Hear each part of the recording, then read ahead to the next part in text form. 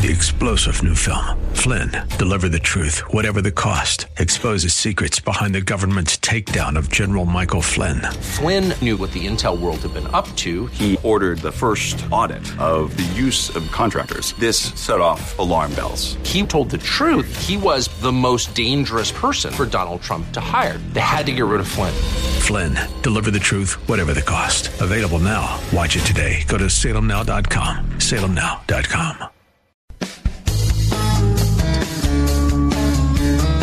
This is the Word to Stand On for Life with Pastor Ron Arbaugh. Your word is sharper than any two-edged sword, and it cuts deep into my heart. The Word to Stand On for Life is a radio ministry of Calvary Chapel in San Antonio.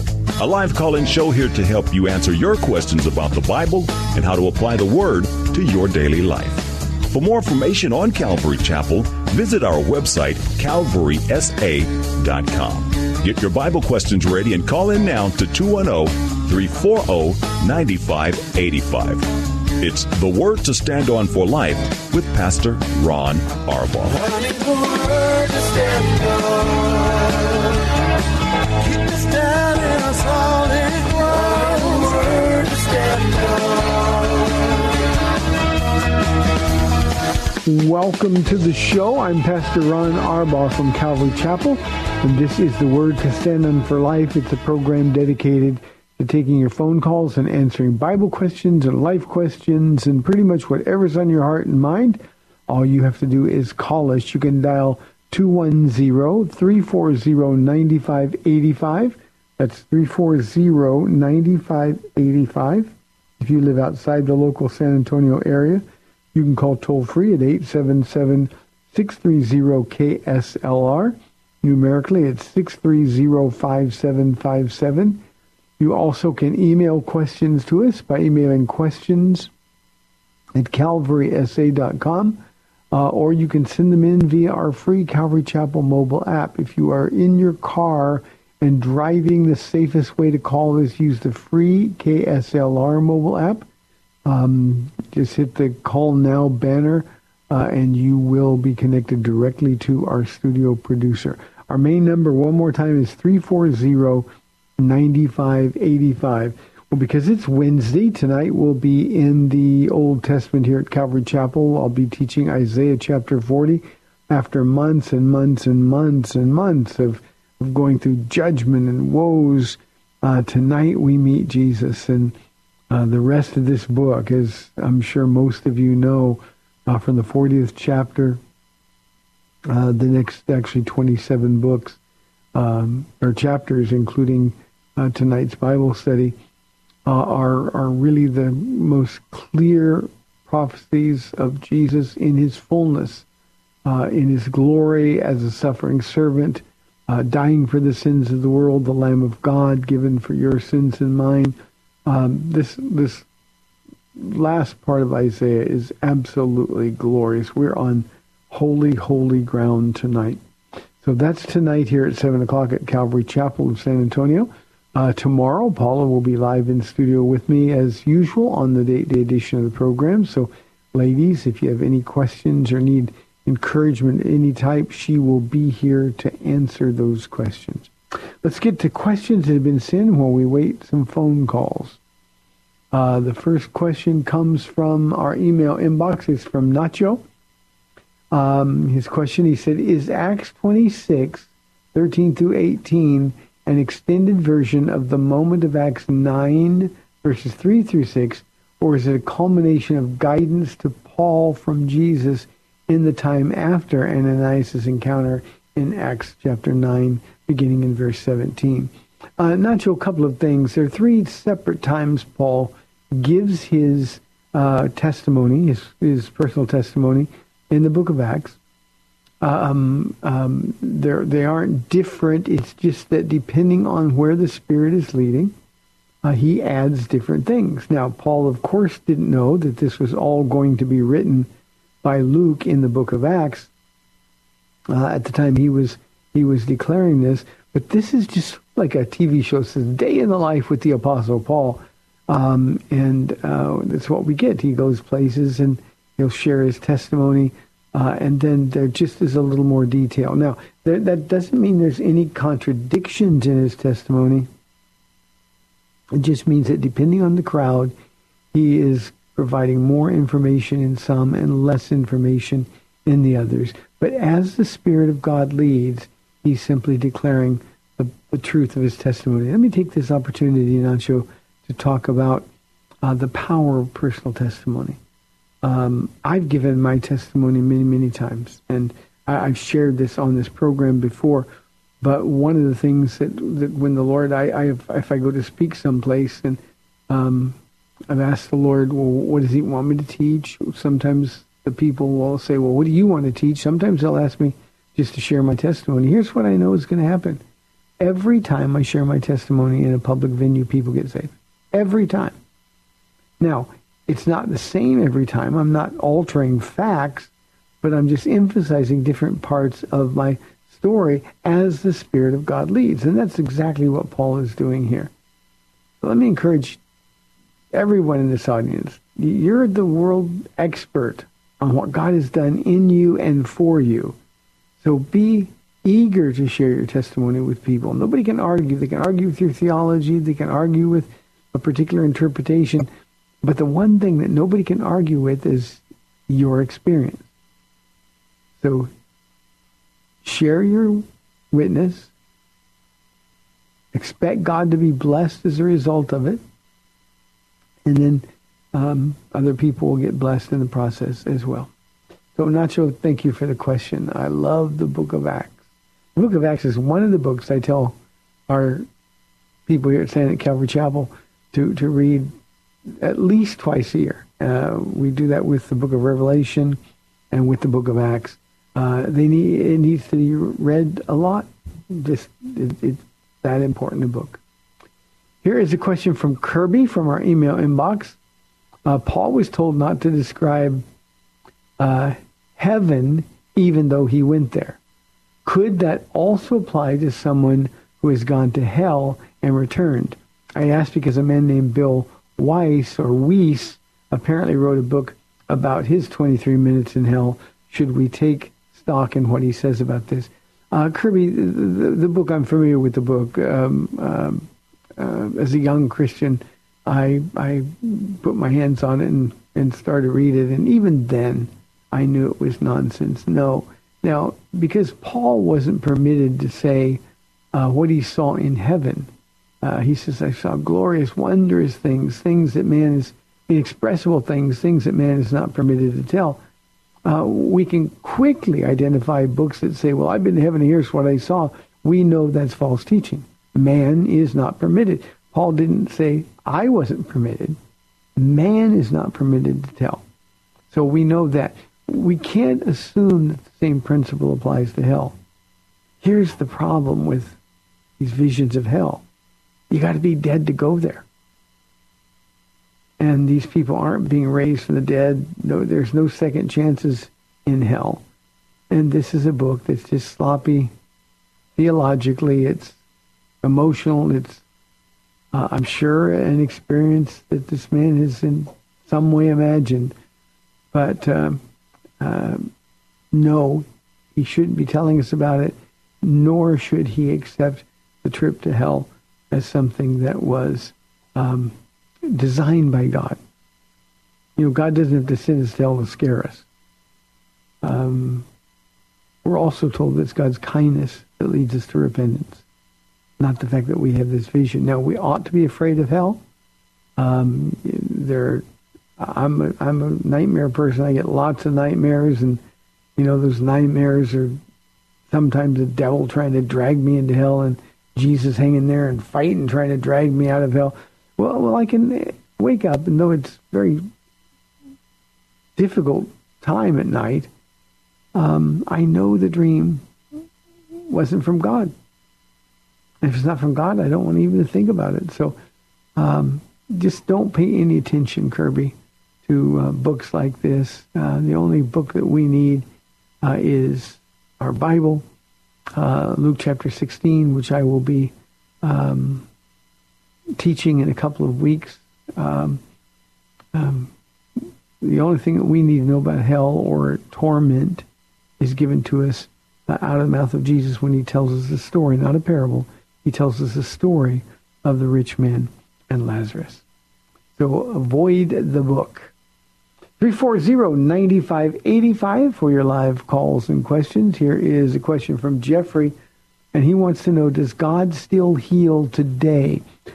Jeffrey, yeah, he does, but most often today, God heals using doctors. We get to experience this at Malta Medical. If you don't know what that is, Jeffrey, we are a church that has our own family practice doctor's office that comes with it.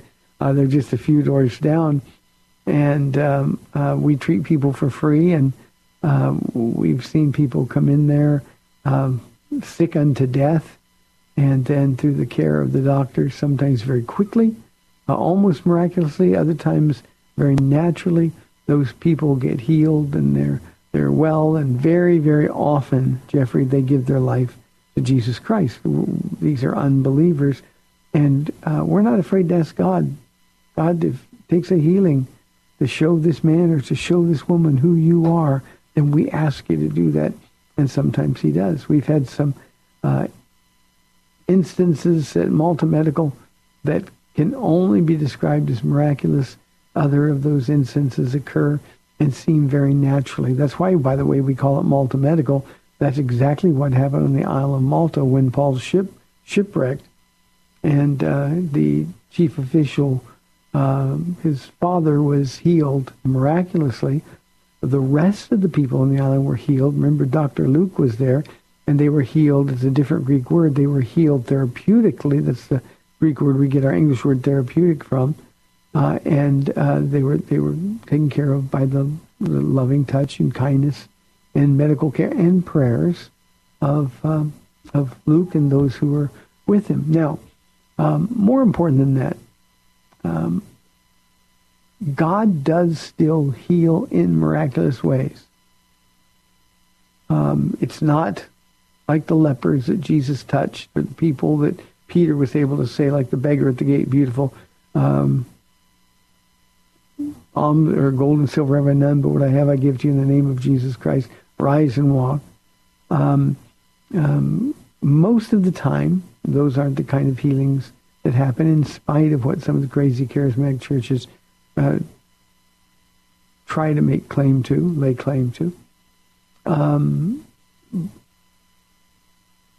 He still does those kind of miracles in places where there's very little light. You go to third world countries, or you go to the East especially, and you find Muslims, who risk their life just to convert to any other faith. God will show himself powerfully, just like he did in the book of Acts. But remember, the miracles then and miracles now are designed for one thing and one thing only, and that's to point to our need for Jesus. The point of a miracle isn't just to make you well. The point of a miracle is to get you saved. And so we got all these Christians walking around claiming these miraculous healings, or claiming their healing. Jeffrey, most of that is just charismatic nonsense. Does God heal today? He does, but not so much like he did in the book of Acts, especially in nations like ours, where we have all the life that we need and don't need any further revelation of Jesus Christ. So it's really important. By the way, Jeffrey, when I pray for somebody who's asking for a miracle, I'll ask him, what are you going to do if God says yes? If God heals you right now, what are you going to do? And I want him to think about it, because what I'm going to tell him is that, if God grants your body strength again, will you use that strength for him and for him alone? Will you tell your story? Will you bring God glory? And a lot of times, no, I just want to be healed. Well, God doesn't owe us a healing physically.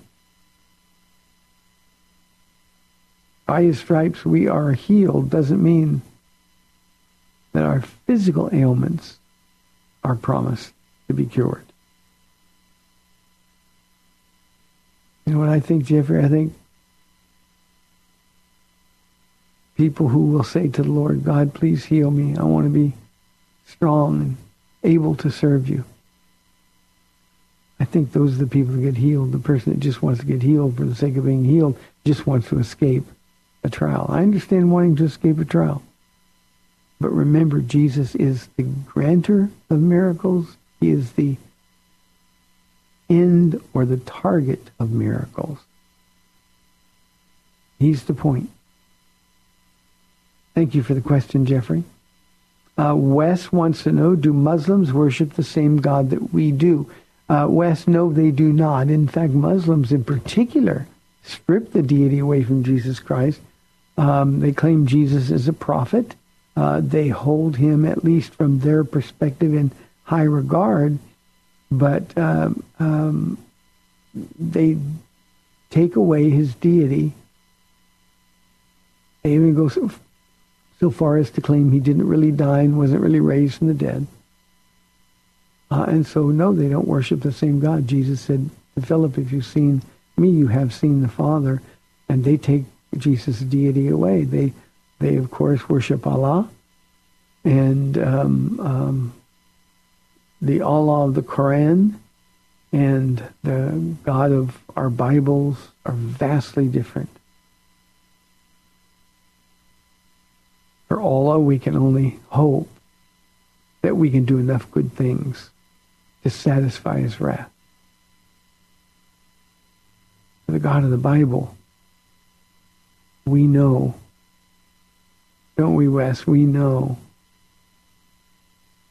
that he meets us asking nothing from us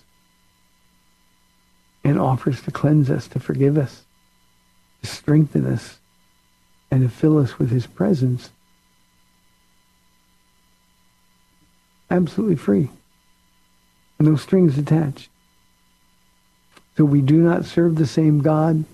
Be careful, Wes, of the argument, well, they just serve God. It's just another way, but eventually we all end up the same way. We don't. Jesus said, he is the way, the truth, and the life. And no one comes to the Father except through him. That means everybody ever born in any religion or without religion is either going to stand before God and be judged on the basis of what they've done in their lives. Remember, all have sinned and fall short of the glory of God. Or people like me and people like you, Wes, are going to stand before the Lord and be judged on the basis of what he's done. And because he was the flawless Lamb of God, he was a man without sin. That means there's no charges against us because he took our place. Thank you. Appreciate the question. Here is a question from Robert. This says, Pastor Ron, what is Calvary Chapel's position on tithing? Robert, we're not a denomination, so I don't think we have a standard position on things, and certainly don't insist on others maintain the same position we do. The church group that we're affiliated with, Calvary Chapel, by and large doesn't believe that tithing is a New Testament principle. Now, having said that, there are some pastors who are convinced that tithing is the best way to introduce people to giving, and so they stress tithing. I think a lot of times it's because they lack faith in God providing, so they manipulate the people to provide, and I don't mean that they do that with a bad heart in a judgmental way, but I think it just makes sense. I actually had a good friend of mine who loves Jesus with all of his heart. He said to me, Ron, when I started passing an offering, instead of just using the boxes in the back, my offerings went up almost 40%. If you want to get more money coming in the church, have a time of offering. And my response was, well, the Lord made it clear that I wasn't to do that. And so it's not just something, well, you're missing out, he said. And I missed out on anything because God's been faithful. Now, let me tell you, Robert, my position, if you don't know it, it's tithing is something that we are to do, or that Jews were to do under law. Jews were God's covenant people. You and I are not his covenant people, at least in terms of the old covenant. Our covenant, Jesus said, is a covenant of grace, God's unmerited favor to the infinitely ill-deserving is the way I like to describe it. And the old covenant has no longer hold on us. Our instructions as New Testament believers for giving is to give with a cheerful heart. To understand that God gets everything. We don't give God 10% and keep 90%. We don't give God 20% and keep 80%. We take the entirety of the total and say, God, look what you've blessed me with. What do you want me to do with your money? And then we can give with a cheerful heart because we've given in faith, because we've given out of an overflowing heart filled with love and gratitude. And that's the model that we're given, the only model, by the way, that we're given for New Testament giving. There is no other. When Jesus told Jews listening to him, you tithe and it's right that you do so, he was talking to people still under the old covenant as Jesus himself was under the old covenant and in the process of fulfilling it perfectly. So tithing simply is not something that a New Testament Christian ought to give. One more thought here, Robert, relative to tithing. The word means a tenth. The word means a tenth. That's where we get the 10%. If 10% is what was required under a law that destroys, a law that condemns, how much more generous ought we to be for grace? I've never been able to understand it, and yet people hold on to that tithing law like it's gospel. That's why we encourage people to give 10% of their income. Even Mormons give 10%, and they don't even know God.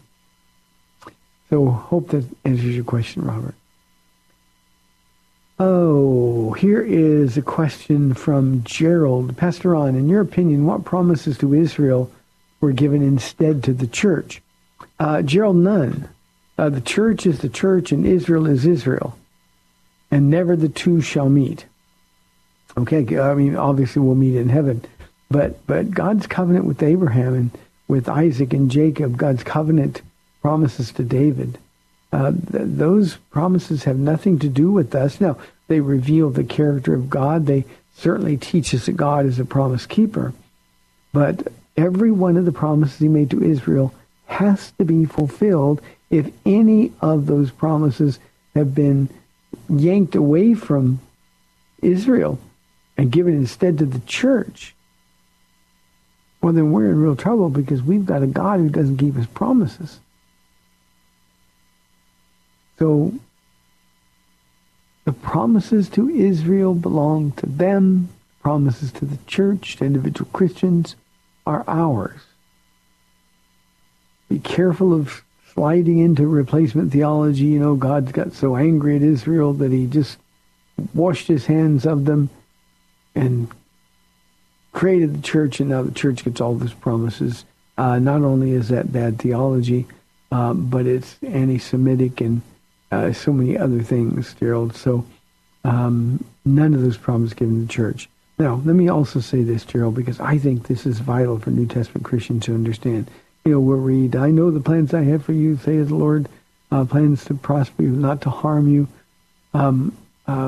We want those promises. If my people who are called by my name will humble themselves and pray, then I will come and I will heal their land. He wasn't talking to us. But you can read the promises given to us, the church, to you individually, Gerald, in your New Testament. And they are infinitely greater than any promises given to Abraham, Isaac, or Jacob. So it's really important that we understand that just think, I can do all things through Christ who strengthens me. Is that a promise an Old Testament saint ever had? If God is for me, who can be against me? We are more than conquerors through him who loved us. Romans 8:1, there's now no condemnation for those who are in Christ Jesus. Those are wonderful promises, and if we'll grab hold of those promises by faith, we'll walk with Jesus holding on to those promises, then I absolutely guarantee you that you would never trade those promises for the promises given to Israel. It's really, really important. And this whole idea of the church replacing Israel is antithetical to the character, the nature of God, and to what the Bible teaches. So, Gerald, I hope that helped. Be careful of who you're listening to if that's the kind of stuff that they're going to promote. 340-9585. We've got, we're coming right here, I think, to the end of the first half of the program. Remember, tonight I'll be teaching in Isaiah chapter 40. You can watch it at calvarysa.com at 7 o'clock. Better yet, we've got room on Wednesday nights. We'd love to have you here, get a chance to meet you. We've got 30 minutes left in the program. Once more, 340-9585 or toll-free 877-630-KSLR. You're listening to The Word to Stand On for Life. We'll be back in 2 minutes.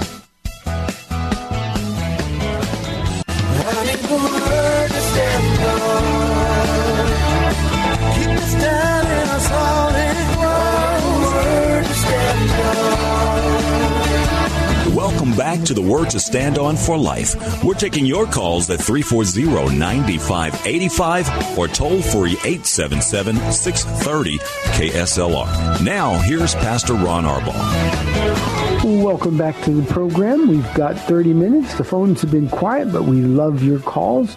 Here is our first question for this half. It's from Reggie. He says, my question comes from John 14, verse 9. If Jesus isn't the Father, why did he say he was? You know, Reggie, this is a verse that oneness types sort of twist in their minds in order to come up with, well, Jesus is the Father, Jesus is the Son, Jesus is the Holy Spirit, which, of course, is heresy. Let me read this verse, explain what was going on, and then I hope that will kind of clear it up for you. Jesus is answering Philip. Philip said, Lord, show us the Father, and that will be enough for us. And Jesus answered, don't you know me, Philip, even after I have been among you such a long time? Anyone who has seen me has seen the Father. So how can you say, show us the Father? And then he says this in the next verse, Reggie. Don't you believe that I am in the Father and that the Father is in me? He's talking about that unity, perfect unity between Father and Son. It didn't say I am the Father and the Father is me. I am in the Father and the Father is in me. So you see, Jesus doesn't really say at all that he is the Father. He's simply saying to Philip, and here's what's going on. John chapter 14, you know, this is the upper room discourse just prior to what we call the Last Supper, and of course then Jesus' crucifixion. And Jesus has been talking to his disciples whose lives now are completely turned upside down. All of their hope has been in Jesus. They've followed him. They've hung on every word for more than 3 years. They've seen miracles. They've seen things that no other humans have ever seen. And suddenly it's dawned on them. Jesus has convinced them finally that he's going to die. Remember earlier Peter said, no, Lord, may it never be. And that's when Jesus spoke to Satan, not Peter, to Satan. Get thee behind me, Satan. And then to Peter, you don't have in mind the things of God, but you have in mind the things of man. That was why Satan was able to use his mouth in that regard. And at this point, they turn around to Philip. You got to love Philip, because Philip asks the question that other people are too embarrassed to ask. With these crestfallen disciples who now have no idea what the future holds for them, he says, but I'm going to the Father, so you can go to the Father. And Philip sort of interrupts and just says, well, show us the Father, and that'll be enough. And Jesus says, Philip, if you've seen me, you've seen the Father. In other words, we're perfectly in unity. We're distinct in personage, but we're one. So that's what answers the question. It really was, Reggie, Jesus wasn't saying at all that he is the Father. He just said, look, I am the same as, and we know that from our New Testament, he's the exact representation, the invisible image. I like to say it this way, Reggie, if the Father looked in a mirror and could see his reflection, the reflection he would see would be Jesus. Good question. Thank you for it. Here's an anonymous question. This is a tough one. How can I share with my mother-in-law who says that if God won't take gay people to heaven, she doesn't want to go there to heaven either? Anonymous, what you tell your mother-in-law is tell her she doesn't have to worry about it. She won't. You see, this is the problem. We've got to decide in this world to whom we belong. And your mother-in-law who wants to argue with you, wants to paint God as being mean, and unfair and unkind. This is a God she doesn't know. What I would probably do, Anonymous, is engage her in conversation and just say, Mom, do you mind if I take some time? Will you really listen if I introduce you to my Jesus? And then try to convince her how much he loves her. You can tell your story, how much he loves you, and this is the proof. I used to be this, and now I'm not.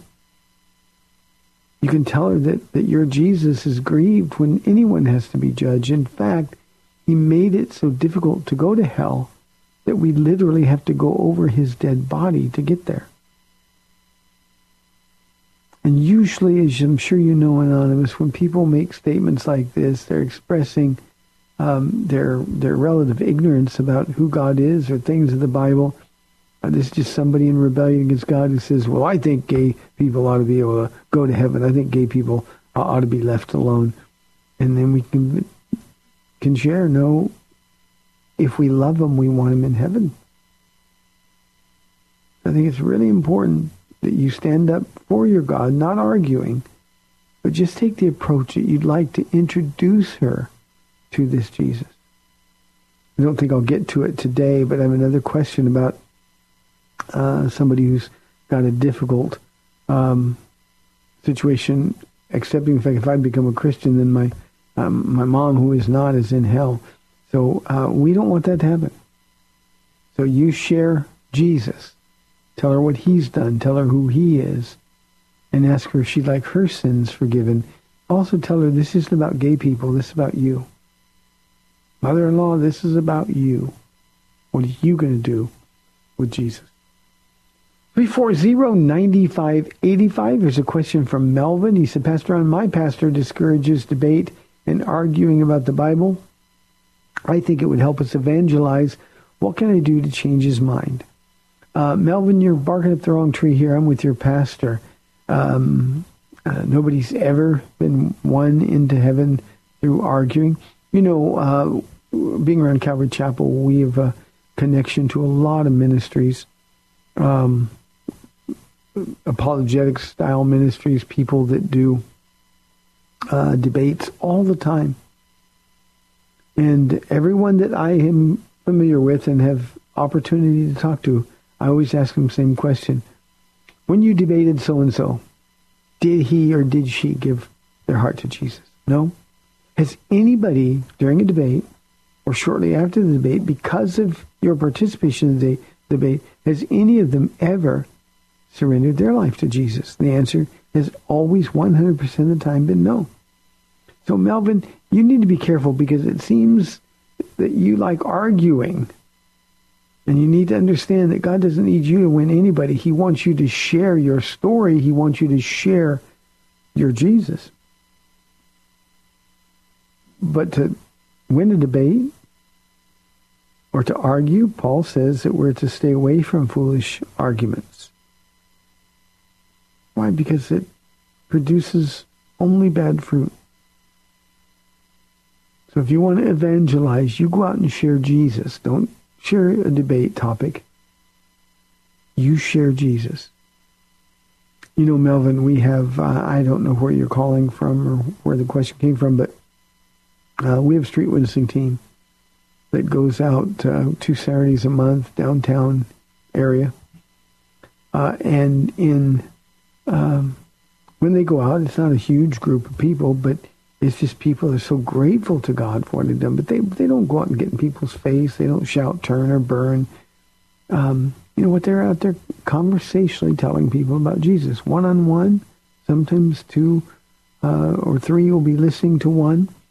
But the idea here is we tell them about the kindness of God. It's God's kindness that leads to repentance. It's not your presentation, Melvin. It's not your mastery of facts. It's simply this. Jesus, give me a divine appointment today. Let me talk to somebody whose heart has been prepared to call you Lord. And so the man, Melvin, in your case, who likes to debate, you're putting a lot of faith in your ability to form an argument when, in fact, it is only the Holy Spirit that can draw anyone to Jesus. So I hope that makes sense to you. I don't know how old you are, Melvin, but young people like to argue. They want to have the right answers. They want to win people's mind. This isn't Facebook for eternity. We do it the way Paul did it. We do it the way Peter did it. We do it the way that's laid out for us in the Scriptures. And that's everywhere we go, we tell people about our Jesus. Here is the next question from Kevin. He says, the woman caught in adultery was going to be stoned. Why wasn't the man with her? Was this a double standard? Kevin, of course it was a double standard. There's always a double standard. In this particular case, it was more than that. But I want to make it very clear. There's always been a double standard relative to women's sexual activity and men's sexual activity. Men is a boys will be boys thing. Women is, there's something wrong with you if you give yourself away, or she's that kind of a girl. And that double standard has been in effect ever since Adam and Eve were cast out of the Garden of Eden. The man wasn't with her because, and this is the other part of the story, he was part of the trap. Now, this was a woman who was well known for her sexual promiscuity. We're not told that she was a prostitute. It is likely that she was. Single women in particular, if they were widowed, they had no other way to take care of themselves, and it was just what they had to do to support themselves, to support children. In this particular case, this woman was a setup. The Jews knew that Jesus would be there. And so they set up this incident where this man and this woman be together. And then suddenly they spring in and she's going to be stoned. And they stand before Jesus. You know the story. This woman needs to be stoned. That's what Moses says to do. And they hand a rock to Jesus, wanting him to throw the first stone. Remember, they're testing him. And Jesus said, let him who is without sin cast the first stone. And of course, because there was nobody without sin, they couldn't do it. They were uncomfortable. But when Jesus then bent down, Kevin, and began with his finger to write in the dirt, and let us study the finger of God, just chase it through the entire Bible. It's a marvelous, marvelous devotion time. But in this particular case, Jesus was writing, and it says, from the oldest to the youngest, they all began to leave. Now, we can only guess what Jesus said. I think personally it's very clear. I told you earlier, this woman was known for her promiscuity. If she was a prostitute, as was likely the case, a lot of these other men in the crowd would have been previously engaged with her. They would have been the ones that maybe hired her for this trap for Jesus. And here's what I think Jesus was doing. He bent down, he wrote with his finger in the dirt, I think he wrote down their name, Moishi, and the date that he was with this woman. The next one, Eli. And then another date that he was with this woman. And when they saw what he was doing, well, then the only thing they could do uncomfortably was to get out. And so they left from the oldest to the youngest. And at the end, Jesus stood and he said, "Woman, where are your accusers?" And she looked around and she thought, "I don't know. Don't have any. They're all gone." And the result, of course, was Jesus forgiving her. "Now go and sin no more," he told the woman. So, yes, there's always been a double standard. It's never been right, but it's always been the way it is, or was, and probably is the way it always is going to be. 340-9585 for your live calls and questions. Here's a question from Donald. He says, "Pastor Ron, I recently listened to your testimony online. You did some pretty bad things before you got saved. Why do you think God would choose you to be a pastor?" You know, Donald, there's only one reason. God chooses the foolish things of the world to confound the wise, the weak things to shame the strong, the despised things, even the things that are not. I tell my church all the time, I'm an are not. I mean, I'm nothing. And when God takes somebody like me and uses us, how much more glory does God get? So he chose me, certainly not because I was a Bible scholar. I had never opened a Bible before I got saved. Never. Not raised in church. Knew some vague... They didn't even have VeggieTales when I was a kid, so I didn't even know the children's Bible story. But God looked out over the edge of time and space and said, "You know, I always like to think of the angels who long to look into these things, the things concerning grace. Angels sort of taking holy bets. Nah, not him, not him." And then God says, "Yeah, I call you to be a pastor." And the angels, "No!" And then they turn around and say, "Holy, holy, holy is the Lord God Almighty." So, Donald, there's not a rational reason in the world that God would choose me to be a pastor. I think I've said this on the program. I know I've shared it with my church a lot, but one of my relatives was instrumental in bringing me to faith in Christ, and then instrumental once I became a Christian in trying to help me. He looked at me one day when I told him, I said, "You know, I was 6 months old as a Christian when I knew I was called to be a pastor. And I didn't even know for sure what a pastor did. I just said, I think this is what God spoke to my heart." And he looked at me and he said, "Ron, there's no way you could be a pastor. You're lucky God even saved you. He'll never use you that way. Don't get your hopes up," he told me. And I think God just sort of giggled at him. So, yeah, I did a lot of bad things.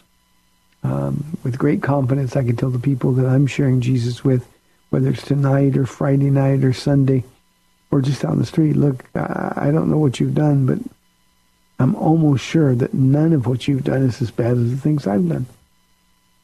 That's why Ron the jerk. That's what people use. "Oh, poor Paula. She married Ron the jerk. Then I got saved and got radical for Jesus. Oh, poor Paula. She married a religious nut now." God chose me. I'm just glad he did. One of the things that we're going to talk about tonight, not about being a pastor, but in Isaiah chapter 40, Donald, it says that men are as grass, and grass just sort of withers away. God blows on it, it goes away. And too many of us think that God's called us to do something because there was something special about us. There's nothing about us that's usable. God delights to use us, but he doesn't need any of us. And most of us disqualify ourselves from being used when we think that there's anything that I had to do with it or anything good in me that had to do with me being called to be a pastor. Not only was I Ron the jerk, I wanted nothing to do with God. I actually blasphemed God a lot in my business. I used God to make money. You know, if somebody needed to talk about God, I'd talk about God. But here's what God knew. I would be so grateful for him forgiving my sins that I would throw my arms in the air and say, God, use me any way you want to. If he had me be anything at all, a part of a cleaning crew somewhere, and there's nothing wrong with being a part of a cleaning crew, I'd have been happy to do that in God's church until I went to be with Jesus. And I'd like to think I'd have done it just as faithfully as I've done anything else. In fact, when we started here, I did all the cleaning. We didn't have anybody else doing it, so while Paula was doing worship or rehearsing, I was cleaning the chairs off. I was cleaning the bathrooms. I was setting the chairs up straight, doing those things. I would have done that forever. And then God said, this is what you're going to do. And I got to tell you, it has been an unbelievably rich life. Not rich financially, but unbelievably rich and passionate life. Brian says, who should I take more seriously as a commentator? Early church fathers who lived closer in time to Jesus, or modern commentators? Brian, let me say this, and you didn't ask this part, but I'm not a big commentary guy before you have a good grip on your Bible. Read it, reread it, and keep rereading it. And then you'll be in a place where the Holy Spirit will give you discernment to know what commentators are better than others, who you can depend on. Now, as it relates to your question, I think it's sort of an erroneous notion that the early church fathers, because they lived closer in time to Jesus, had some deep spiritual insight that isn't available to people today. I mean, all you have to do is read the book of Acts, read the epistles, especially of John, read Paul's letters to the Galatians, and you can see within 30 to 50 years of Jesus' death and resurrection, they were already getting everything wrong. The book of 1 John is written to come back to the Gnostic heresy. And you say, well, they lived close to Jesus, so we should pay attention to them. No, people have always been distorting this. The devil has always had his hand in trying to confuse people about the word. So there's absolutely nothing that the early church fathers had access to that we don't have access to. In fact, I would argue that the reverse is true. With time, Daniel was told knowledge will increase in the end, in the last days. I think we have access to more information. We've seen more. Certainly we ought to be more accountable. The other thing, Brian, about the early church fathers is the church was always in turmoil. The church was always in turmoil, and we can look back on the history of the church, and unbelievers do this, by the way. They say, well, more people have been killed in the name of God than any other cause, which isn't true at all. But, it was people that lived earlier, some who we revere as Bible commentators, who were responsible for the Crusades. I mean, religion has always killed a relationship with Jesus Christ, and the early church fathers were huge on religion and tradition. And many of those traditions have been passed throughout the centuries, and now 2,000 years later, there's still people doing the same things they were doing then. So my take is that dependable modern commentators, now when I say modern, I mean in the 18th, 19th, 20th centuries. You'll find, Brian, some commentators that are dependable that you trust. It doesn't mean you're going to agree with them on everything, but I think of Griff Thomas. I think of John Phillips. My favorite, I've said on this program many times, is F.F. Bruce. But there's nothing about the early church fathers that gives them any more credibility than commentators today. Okay, hope that helps.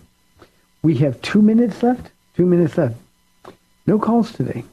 Here's a question from Andrew. This will be the last one I can take today. He says, I know the Bible is important, but why didn't God make it more clear? Andrew, first of all, I think the Bible is clear. When I got saved and I started reading it, it made sense to me. Bible says this, so I have to change my life and do this. So I don't think that it is unclear at all. But I also know that the Bible is a book that takes commitment. It takes investment. I think sometimes, Andrew, people that ask this question, it's like they open the Bible, they get confused, they immediately close it. God is saying, look, the answers are in there. It's a treasure map. Go find the treasure. And I honestly think that often, this isn't personal, Andrew, because I don't know you, but I often think that it's just that we're too lazy to dig in, to sort of mine for gold. It's amazing. We'll get online and dig out something on Google or dig out conspiracy theories. We'll spend half a day. But open our Bibles, reading a chapter is like going to the dentist and having a tooth pulled. One reason the Bible isn't clear to people is because they're not doing what is clear. God says, for example, flee from sexual immorality. And we don't do that, so why would the Holy Spirit make the Bible clear? Respond to what you know is clear, and more will become clear. Hope that helps. I'll keep the question up, Andrew, because I got more on the program on Friday. Hey, thanks for tuning in today. Tonight we have our Bible study, Isaiah chapter 40 at 7 o'clock. And Paula will be here tomorrow on the Date Day edition of the program. We will see you then, Lord willing, on AM 630, The Word. Bye-bye. Thanks for spending this time with Calvary Chapel's The Word to Stand On for Life with Pastor Ron Arbaugh. The Word to Stand On for Life is on every weekday afternoon at 4, and Pastor Ron invites you to find out more about Calvary Chapel at calvarysa.com. The Word to Stand On for Life was sponsored by Calvary Chapel of San Antonio.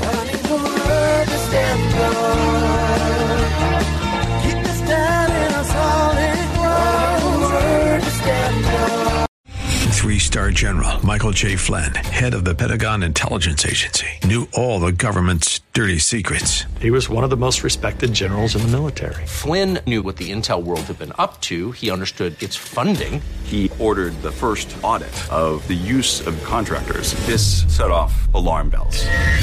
The explosive new documentary, Flynn, Deliver the Truth, Whatever the Cost, uncovers the facts behind this scandal. Flynn told the truth. He was the most dangerous person for Donald Trump to hire. I find out the worst enemy that I'm going to face in my life is right here in America. They took my assessment and they wanted me to change it. And I was like, I'm not changing it. They had to get rid of Flynn. With in-depth interviews, archival footage, and never-before-seen personal records of the man behind the headlines. I just felt like I was drowning. Flynn, Deliver the Truth, Whatever the Cost. Available now. Watch it today. Go to salemnow.com. salemnow.com.